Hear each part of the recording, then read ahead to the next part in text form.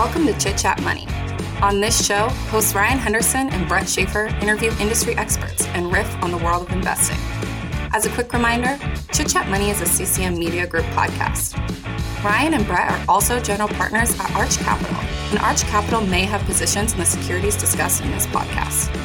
Anything discussed on Chit Chat Money by Ryan or Brett or any other podcast guests is not formal advice or recommendation. Now please enjoy this episode.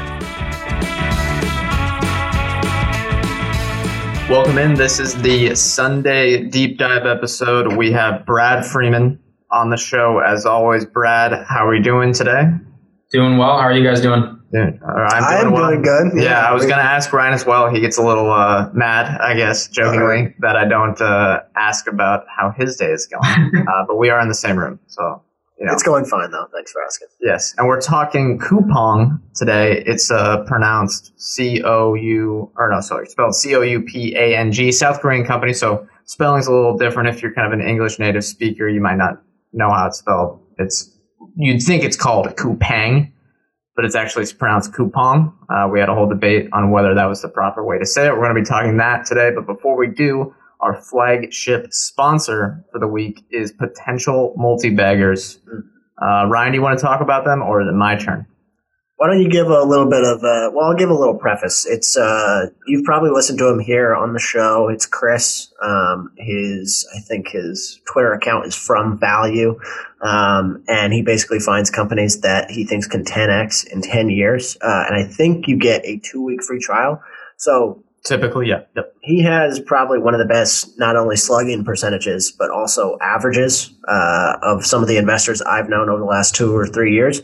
So it's definitely worth at least signing up for that trial and seeing some of the content on there. Am I missing anything? Yeah, well, he's got a lot of different parts of it, but we'll just kind of highlight some different things each week. So, I mean, as a part of the service, you get an overview of the week every Sunday. So he's constantly updating anything relevant with the portfolio companies, the markets in general, kind of acting as someone that you can have as a soundboard if you're not someone that's an expert in investing. But the only thing else we need to talk about is the sign-off. So if you want to become a multi, as the community is called, you can go on to Seeking Alpha and look from growth to value. You can either Google it, you'll find it easily there, it'll be the first search thing, or you can go to @FromValue on Twitter and find it out. Tell them we sent you. All right, let's talk Coupang. Ryan, do you want to introduce the company? Yeah, their mission statement is to create a world where customers wonder, how did I ever live without Coupang? That doesn't tell you much about the company, but that's something they talk a lot about. So Bum-Suk Kim is the CEO and founder, and he doesn't really like it when people say this, but they're kind of the Amazon of South Korea. Very similar. They're an e-commerce marketplace with a little bit more vertical integration, I'd say. So the Coupang marketplace offers just about anything. So you could get apples, books, toys, you name it. So it's fresh groceries to household items. And most of the items are sold by merchants or small businesses. So they provide the supply, but Coupang really does the rest. A few stats about South Korea in general. As far as geographical size, it's about 1% of the U.S., but it's almost 16% of the U.S. population. So it's a pretty dense country. And Coupang has a logistics center within 7 miles of 70% of the population. So when you think about like logistics and fulfillment, the closer people are together, the more profitable it can be. So that's why they've been able to generate we'll talk about it, operating cash flow. They are operating cash flow positive, and they operate their own fleet of trucks. I think it's called Rocket Delivery. So users can pretty much order anything, any time of the day, and get it. I think almost 100% of orders are next day or sooner. But there's also the Dawn service. So if you order anything up until midnight. Yeah, this is kind of the unique thing that's even farther than what Amazon offers currently. Right. And so as long as if you order something at 11:55, you can get it before 7 a.m. So they're going 24/7 round the clock. And then they also have the same day delivery as well. But then as far as returns go, all you have to do is hit a button if you want to return something on your phone, and then leave the item outside your door, and they just come and pick it up. So it's really, really easy. I'm sure they have security things to go along with it too. People kind of question that. They're like, oh, how does that work? And it's like, I'm sure they figure out how to make it work. They don't just let packages get taken. But yeah, and then also eliminated a lot of the boxes. So this is kind of their ESG or stakeholder efficiency friendly. too. Gets margins maybe a little better. Maybe, yeah. So it's eco-friendly bags. That's sort of their the new thing they've introduced. And so if you look online, it's kind of cool. They all have like milk cartons and apple in like this eco-friendly bag just dropped off right outside someone's door. A little bit about the history though. Bong-Soo Kim dropped out of Harvard's MBA program within 6 months of enrolling. So he's a quitter. That's all you got to know. No, he wanted to start something. I don't think he knew exactly what he wanted to do, because when he first rolled out Coupang, it was similar to Groupon. And then that's why Coupang. I don't know what it is in Korean, but it's interesting. Coupon, maybe, yeah. Maybe. But then it evolved into almost like this eBay type of thing and was quite successful. I think they had more than $1 billion in sales. And they were set to IPO, but apparently at the 11th hour, like right as they were going public, Kim pulled the IPO, had some epiphany that he said that, as I talked about with the mission, they wanted to be critical. They wanted people to say, how could I ever live without Coupang? He said they weren't there yet. And so he kind of rolled it back, and then they built out this end-to-end delivery system. And that's when they started to build out their UPS type of service called Rocket Delivery. Since then, they've obviously grown, and they IPO'd less than a month ago. So brand new to the public markets. Yeah, and the key thing about this is that UPS and FedEx were not in South Korea. There wasn't anything before them, so they're the first ones. It's kind of strange that there wasn't, because South Korea has been such a developed economy for the last few decades, but that was kind of the opening, and they took it. And glad they didn't stick with Groupon, because that really didn't work out. But I'll talk industry landscape competition. The South Korean e-commerce market is reportedly the 6th largest market for e-commerce globally. It was at about $128 billion in spend in 2019, putting ahead of France and behind Germany. So very large market. I think they're the 12th largest country by GDP. So even though they are one of the larger countries by GDP, their e-commerce market as a ranking is higher than a lot of other countries. And I think the market is supposed to go to $200 billion by 2024 for e-commerce. But Brad, do you have anything else to add there? Yeah, and just to give you an idea of how far along they are, I mean, South Korean's e-commerce penetration rate is the second highest in the world. So, I mean, I think it's behind China. It's ahead of our own, which I had to do a double take when I saw that the first time. I wasn't expecting it, and maybe that's on me. But yeah, it's very far along in its e-commerce journey. Yeah, so I think the key there, why it's so far along, is that, it's 1% of the landmass of the United States, so it's a lot easier to build out the fulfillment network. I bet Coupang has to spend a fraction of what Amazon has to spend to build out Amazon logistics.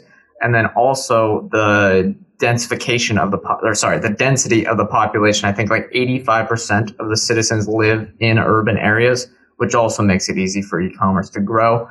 But enough on that. In the S1, Coupang identifies itself as within the retail, grocery, restaurant, and travel industry. Not sure travel is a product they have currently, but maybe that's a hint that something is coming. I thought they did. They have a travel product? I thought it was almost like an Expedia type of product. Okay, interesting. Yeah, I didn't see that one. I just saw some of the other ones. They also have Coupang Play, which is like a Netflix type of thing. Really? Yeah, they've got a few venture bets, if you will. Yeah, they do as well. There'll be some. Yeah, they have a lot. I'm sure. Sorry, Brad. We just talked over each other 3 times. We've been doing that recently. But they estimate their TAM at $470 billion. That's something to just, I guess, check. But again, investing on a TAM is not something to typically do. Competitors include Gmarket, which is owned by eBay, We Make Price, Naver Shopping, and then there's some international competitors, including Amazon, but Amazon doesn't have any fulfillment in South Korea. Third-party sites are estimating that none of these competitors have close to as much as revenue as Coupang, although that could be wrong. Some of those third-party sites, are not as accurate as you would hope them to be. And it looks like they're already on track, or the number one e-commerce business in South Korea right now. I believe they're at 24% market share, according to an analyst that was on CNBC at one point. But that's just, again, another third-party estimate. And you mentioned Amazon there. I don't think they're in South Korea, but I believe they've made an investment. I think I saw somewhere that they own 30% of 11th Street, which is sort of a commerce competitor in South Korea. We'll have to move on, but Yeah, Amazon invested $300 million in South Korean e-commerce company at 11th Street. Yeah, but I think they also might be in there. But either way, I don't think that's a giant deal. Brad, do you want to talk management and ownership? For sure. So they actually gave data on their F1 post offering, which was really nice. A lot of the time they do before the offering, so you kind of have to just make the assumption that it's the same. But as of right now, funds own about 16% of the voting power, but they own 61% of the outstanding Class A and B shares. And then kind of flipping that, directors and executive officers own 82.8% of the voting power, but just 33.9% of the outstanding Class A and B shares. I say just kind of sarcastically because 33.9% is still pretty darn elevated. But Bom-Suk Kim on his own owns 76% of the total voting power and 10% of the float. So he definitely has, or he kind of what he says goes, I think is a good way to put it, especially at this point in time. And then kind of transitioning to leadership, Bom-Suk Kim adding a little color to his resume. He did try to start his own magazine after Harvard. That failed. And next was Coupang, which clearly did not fail. So good for him. Staying determined and motivated. His executive team includes previous VMware VPs, the former CTO at Uber, and a Flipkart VP. So a lot of big names. And yeah, let's toss it over to valuation. Yeah, and I would also add there that the CTO with Uber is pretty interesting because regardless of what you think of like Uber's economics or anything like that, that part, the logistics and being able to have the tech to know what's the most economically sound car to pick up or whatever, they have to apply that same framework to Coupang for deliveries or returns. So and they also have Coupang Eats, which is a Uber Eats and DoorDash competitor, and they're really trying to build that out as well. So that could be helpful, although it's just different markets. We'll have to see if that can really be an advantage. But I guess one question I have for you guys is when you see this A and B share stuff where one person has the sole voting power, what are you guys' thoughts when you see that? Maybe Brad, will start with you.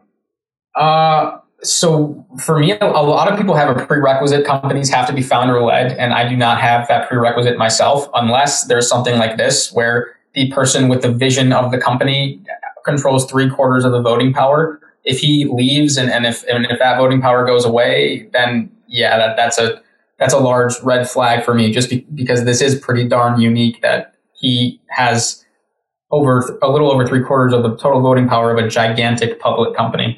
It's unique. Yeah, that makes sense. Ryan, do you have any other thoughts on that? Anytime you see that kind of control, in this scenario, the leader or whoever owns that much is integral to your investment. And I like him. He's done a really good job, and he's got sort of the vote of confidence from a lot of prominent investors. I know Bill Ackman backed him in 2010, which was really early on. Yeah. Even Andrew Ross Sorkin had some sort of high praise for him. We only invest when CNBC anchors. No, I like Andrew Ross Sorkin for sure. Yeah. SoftBank, they invested too, so that kind of, that weighs it down maybe a bit. All right, valuation. Yeah, so we'll hit this quick. It's a pretty easy one. Market cap $72 billion. When I looked, I think it's a little bit higher today. They're up today. Ticker CPNG. Price to sales of 6. Price to gross profit of 36, though. So we're looking at low gross margins here. Ryan will probably get into that. They're at an operating loss, but operating cash flow was positive. And their price to operating cash flow is about 240. So still really richly valued. They're spending a ton on CapEx. EBITDA margins were super negative a few years ago, but they're moving in the right direction. So it looks like everything's going well for them, but the valuation clearly is at a premium, especially if you look at their most direct competitor, who would be JD.com.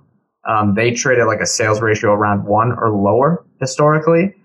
So you got to be really confident in Coupang's business model and there's uniqueness to each one of those, but JD.com has a very similar model, and it's kind of strange that one will trade at 6 times the other. But Ryan, do you want to hit earnings? Yeah, so they had $12 billion in revenue in 2020. That was growing 91% year over year. And they had 17% gross margins. So yes, it's e-commerce. So all the stories you heard about early on Amazon, where it's like they were never profitable and they were kind of reinvesting. And think if they try to build a UPS at the same time. Right. And this, you hear the quote, "Your margin is my opportunity." Like that is very applicable to this situation. They had -4% operating margins this year. And then in 2018, they had -26% operating margins. So it is trending in the right direction. They had $300 million in operating cash flow, but they spent almost $500 million on CapEx. And they're building out sort of that logistics infrastructure. And I think they employ 15,000 full-time drivers. Yeah, that's just the drivers. That's not including their warehouses. So right. They have tens of thousands of actual workers. But yeah, the 15,000 drivers is huge. Yeah, and so they have negative free cash flow because of all that CapEx. But I believe most of that CapEx is growth-oriented and not really like maintenance CapEx. And then they had almost 15 million active customers, up 26% year over year. Revenue per active customer grew 60%. Versus a year ago. It's $256 per year. They did a cohort analysis, which I always feel cool saying cohort analysis, but it showed that like it would take for people to triple their spend. It used to take 5 years, I think, in 2016, and now it takes less than 3 years to triple customer spend. So the platform is becoming more crucial to customers. That was such an impressive chart. Whenever you see those, you're like, oh, all right, this is impressive. But I'd say one note too on the drivers. They employ them full time, and they only have a 5-day work week for each, which is a huge. Well, it's not a huge advantage, but it's different than say like DoorDash or Uber, where they're just doing these the contracting type deals. So it's more of an investment to try to keep these people like as employees. But Brad, you want to hit balance sheet and liquidity because it's pretty important for Coupang as they try to do a lot of investments going forward. Yeah, so this IPO was pretty gigantic. I mean, they raised $4.6 billion and it pushed their cash position to almost $6 billion. So I mean, they got a lot of liquidity, $353 million in long-term debt with $5.6 billion in total liabilities. So the balance sheet is pretty darn strong. Shout out for Coupang for making this section extremely easy for me. They reported long-term debts so neatly, and a lot of companies make you dig through the F1 or S1. This made it really easy. So thank you. Yeah, I know it's a simple one to go over, but I do think that $6 billion cash balance is important. I think they're trying to invest in Singapore right now. That was a rumor that they have job listings to go out into Singapore, and they're going to need to do a lot of CapEx over the next few years. But luckily, that capital as an advantage strategy that SoftBank always talks about is a little, it's kind of bullshit or BS, excuse me. But in this case, if they have $6 billion and they know they can invest with a good ROI, I mean, that's kind of an advantage that they have, and they don't have to raise more debt or anything like that. But that's going to do the first half. We'll get to the second half here, talk more of the analysis and what we think about Coupang. Cox Panoramic Wi-Fi includes advanced security to help protect all your connected devices. You'll get real-time alerts. Oh, like this one, so you don't have to worry about malware. Or when your kid downloads a song from a shady link. And now all your computer can play is red color, where are you? all blocked, thanks to advanced security, included with Cox Panoramic Wi-Fi. Advanced security must be enabled in the Panoramic Wi-Fi app. Restrictions apply. Okay, welcome back. Next up, we have a new thing. We're doing anecdotal evidence, customer stories. It's optional. Ryan came up with it last time, so we're going to start out.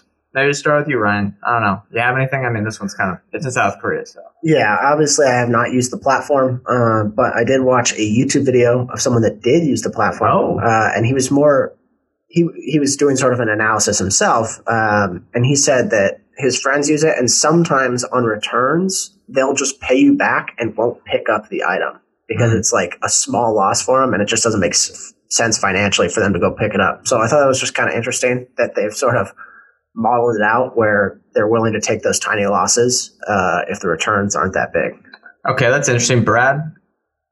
Yeah, I'm going to emphasize that this is extremely anecdotal. I have one friend from school who lives in Korea and moved back there, and I asked her if she knew what Coupang was, and she did not, but it sounds like their delivery service does not operate under the label Coupang, so that makes a lot more sense now, and I would probably not worry too much about that. Yeah, I don't think there's got to be any worry about brand awareness in South Korea. Right. And I think we think about it as Coupang, but I think they might think of Rocket Delivery, Dawn. Those are sort of the names that. Yeah, I'm not sure. Dawn might not be a brand, but it's the nighttime delivery. Yeah, it might. Yeah, they might be under different apps or services or something like that. Either way, it's just these services, and they got 15 million customers. Yeah, what about you? Yeah, I mean, it's a no-go on any personal experience, and a lot of people do use that Amazon of X stuff for a lot of companies. But I think with Coupang and like JD.com, it makes sense here. It reminds me maybe the most of Amazon of any company I've seen out there. I know people talk about Sea Limited, Jumia, Mercado Libre, plenty of others. This one is actually the most like them, I think, because of their relentlessness to grow. It seems like they really have the same core principles as Amazon. We'll see if they can come up with an AWS, the greatest business of all time, but maybe not. But next up is competitive advantages. Brad, what do you have? Yeah, so for a global company like this, I love how deeply connected the executive team is within the Korean political system. I mean, you have a district judge serving on the executive team. You have several lawyers that are well connected in the Korean political system. So whenever I'm investing in a country that I don't know a ton about, I generally like to see that their team is made up of insiders who have a much better feel on the overall climate of the country than I do. Yeah, and people can kind of, you see that and you think, red flag in your head, like, oh, well, what are the morals of that? And it's like, well, as an investor, that could be a good thing. Brad, do you have anything else? Yeah, I actually own Ozon in my portfolio, which is kind of the Russian Amazon, and I'm saying that with air quotes and sarcastically, but yeah, they're one of the things that I liked about it is that they're owned by a private equity firm that is owned by somebody listed on the Russian oligarch list. And when I say that to people, a lot of the time they're like, what are you talking about? That makes no sense that you would think of it as a positive. But when I'm investing in a country that has a less certain geopolitical climate, and I should not be comparing Korea to Russia because they're apples and oranges, but having that inside connection, I do see as a strength. And some people may disagree with me, and that is perfectly fine. Yeah, regulatory capture is great. I don't know. Ryan, what do you have for competitive advantages?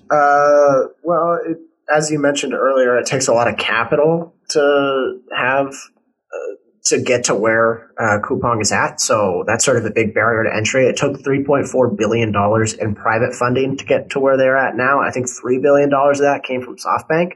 I forgot where I saw that. Yeah, it might have been $2 billion, but either way, large amount. You have to get a lot of money early on to build that, and you got to go at it fast.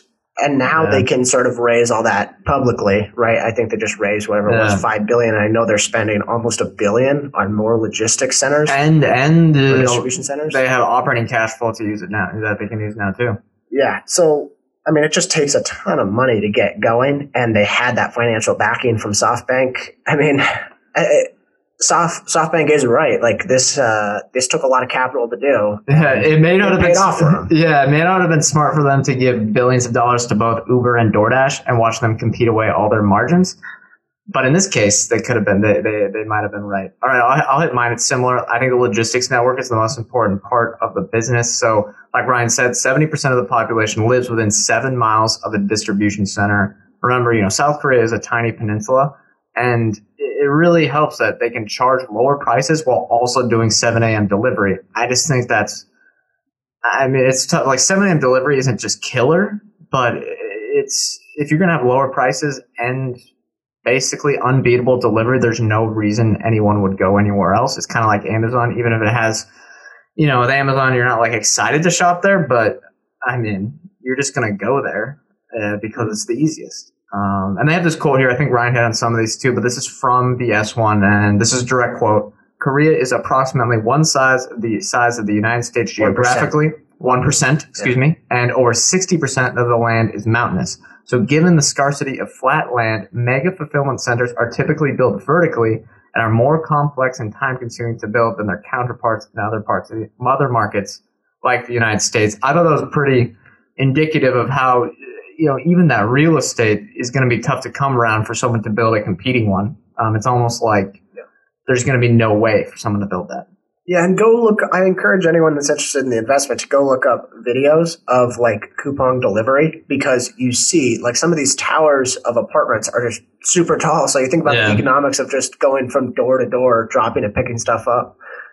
It's a lot easier than rural areas. Yeah, and we don't want to get too bold up here on the logistics, but one last note is that this sounds simple too. I bet a lot of other companies do this, but they use this. I don't want to call it machine learning, but I guess that's maybe the best way. You know, they have this system, the software system that optimizes box placement in the delivery trucks. And the anecdotally, it's workers say that it saves them hours, like every day of taking boxes out and stuff like that, where you don't have to go dig to the back. It's like, all right, this one's in the back, this one's right in the front. It's just all optimized. And that's probably an advantage as well. But let's get to future growth opportunities. Brad, what do you have? Yeah, so Korea has the highest smartphone penetration in the world at 96%. And I think because it's taking this position as a super app that we want to do everything and make people question how they live without us and all that stuff, I'm thinking about like Jin Yang from Silicon Valley and how he just literally recreated Netflix and Google and Facebook and all these things and just moved where they were operating somewhere else. And I'm sort of joking, but sort of not joking, where I think they could create a Tinder, they could create a Peloton, they could create a GoodRx and an Upwork and all these things and just bolt it on to their super app and just be really successful with horizontal integration in Korea. And I think that is a really compelling growth opportunity in its own right. What do you think the most viable one is? They already have Coupang Eats. They already have, Ryan mentioned that travel thing as well, so maybe not that. And they also have Coupang Pay. Everyone has a... Coupang Play. No, they have Coupang Pay as well. And Coupang Play, sorry. Yeah, they have that. I guess they have that as well. Everyone has payments. Are there any that you guys see as viable here? I kind of have trouble seeing any, but if you have any. Yeah. Well, I don't know exactly which one is the most viable, but I think there's more nuance to. I don't think they're just copycats. I think a lot of people play it as like, oh, it's the Tinder of China, it's the Netflix of China, or the Netflix of South Korea, or something like that. Like, it's hard to.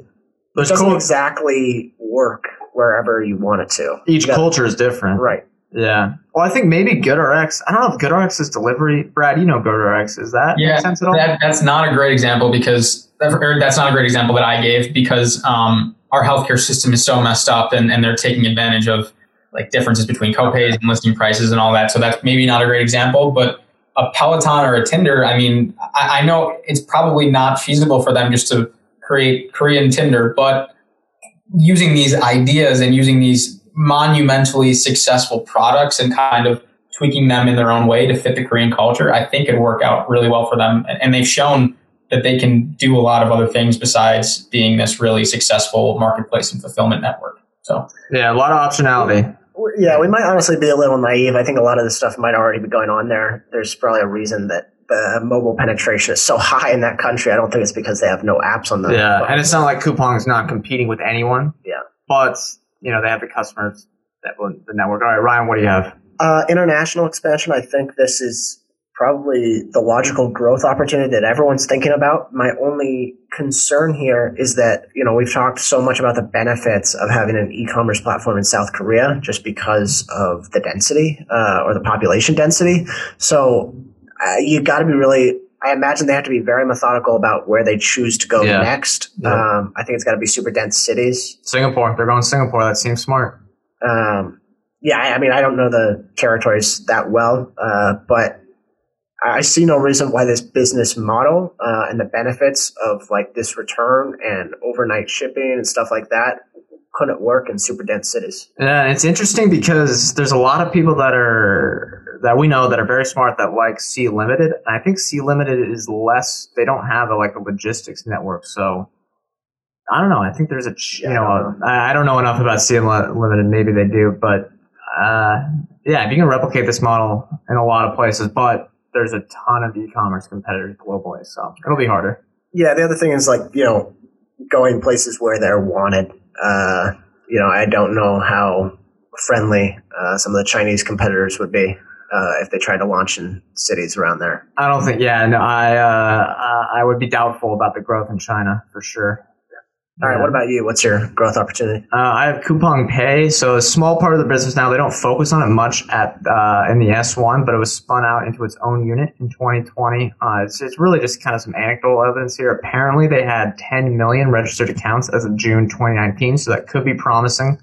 I don't know what they're going to do with this. I don't know if it's going to turn into a consumer app, but there's some potential there. Maybe if people are using their app every day, I don't know, you can toss on some of this stuff. It seems like the Venmo type things and stuff are very commodity products at this point that you got to add on features to it. So we could see there could be some potential there. But again, it's kind of tough to tell as just someone living in the United States. Yeah. Highlights, lowlights, Brad? So Highlight is everything they debut works. So going back to my growth opportunity, it's really easy for me to say just emulate services that are working around the world. And it's a whole, as Brett and Ryan were saying, it's a whole nother thing for them to actually debut these products and execute in a country that's pretty darn developed already. And they've done so thus far. So props to them. And impressive. Low light, and I am picking here because there's not really a lot to be upset with or concerned about, but e-commerce penetration at 24%, it does make expansion a little easier and a little more seamless, but it also probably gives them less total growth, a smaller total growth runway than another country, maybe like in Egypt that has a 3% e-commerce penetration rate.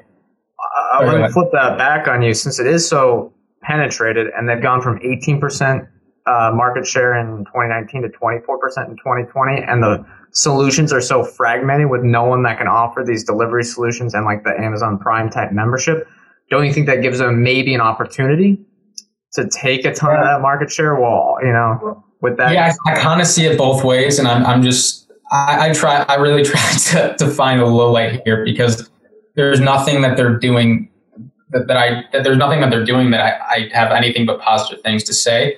And I just think that the remaining 76% just might not be as much opportunity in terms of total dollars, but they do probably have that competitive advantage you're talking about by having a massive install base and several successful products and operating in a fragmented industry. So I see it both ways, but hard to pick a really red flag low light here. There isn't one in my opinion. Right. Ryan, what did you have on that? Yeah, to Brad's point, I mean, if you think about the actual business model, it's great. And it even sounds a little utopian. Like you order, it's there in the morning, you put whatever you don't need back outside, they pick it up, and it's like this really seamless process. But I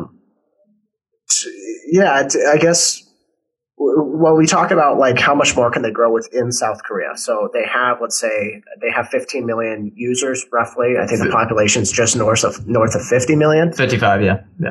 And 96% of those have mobile phones, let's say. Obviously, there's still a lot more users to be had, but I think the market's forecasting a lot of that growth. I think it's obvious because you look at JD.com or competitors like that, they trade at one-time sales. I think people are assuming that the growth rate will continue to grow. You're cheating. No valuation lowlights. I'm just saying, when we talk about, expecting whatever the TAM is, I think the market is in the same boat. But my lowlight, I don't see how they could be as profitable elsewhere. It seems like South Korea is like the optimal place to have an e-commerce platform like this. Singapore is the same. I wouldn't say the same. That's rude. But Singapore is just as dense of a place, like not population wise, but it's smaller. It's only like a 5 million population city. Okay, I'll take your word for it. I don't know the territory well enough. Other highlight though, I would say management was exceptional. I thought Kim felt a lot like Bezos in terms of his vision for the company. Go listen to interviews with him. He's definitely competent, felt like a visionary, and he felt like... He's energetic like that, you know? Like he's got the energy of a Bezos. Yeah. What about you? I love the business model. I love these... I don't know. I think my favorite network effect, I think Ryan knows this too, is the economies of scale. It's just so simple, but it's unstoppable if you have a good management team behind it and a good value proposition. Like the way they're trying to build out this network and then add things on top... And people like, we've been doubters on like food delivery and stuff like that in America. But I think the advantage they have is, one, South Korea is the cities are so dense with the population is so dense. I never say that right. Whatever. They have a 1% size of the land mass of the U.S. and the population is super urban, right? It's like 85% lives in urban areas. I think that gives them advantage to actually make Coupang Eats profitable. And the fact that they directly employ these 15,000 delivery drivers also makes it a little bit of an advantage compared to someone like DoorDash or Uber's model. I don't know. I think there's a lot of ways they can just add things on top, like Brad was saying, but that is a little bit pie in the sky.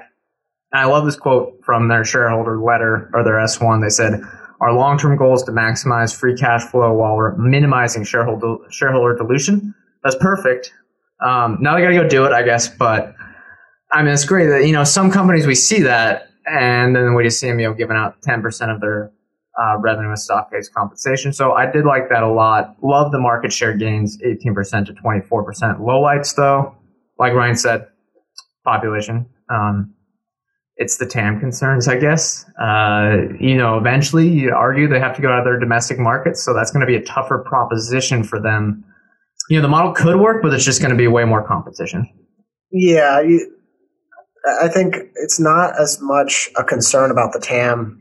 Like, you can tell they can definitely be very successful within South Korea. It's just there's some uncertainty as to how well this scales outside of South Korea. Yeah, it's not the model, right? It's just that how it's received. It's like, and there's just the competitive landscape in other areas. Exactly. All right. More or less interested, Brad, if you have anything else. If not, more or less interested on Coupang.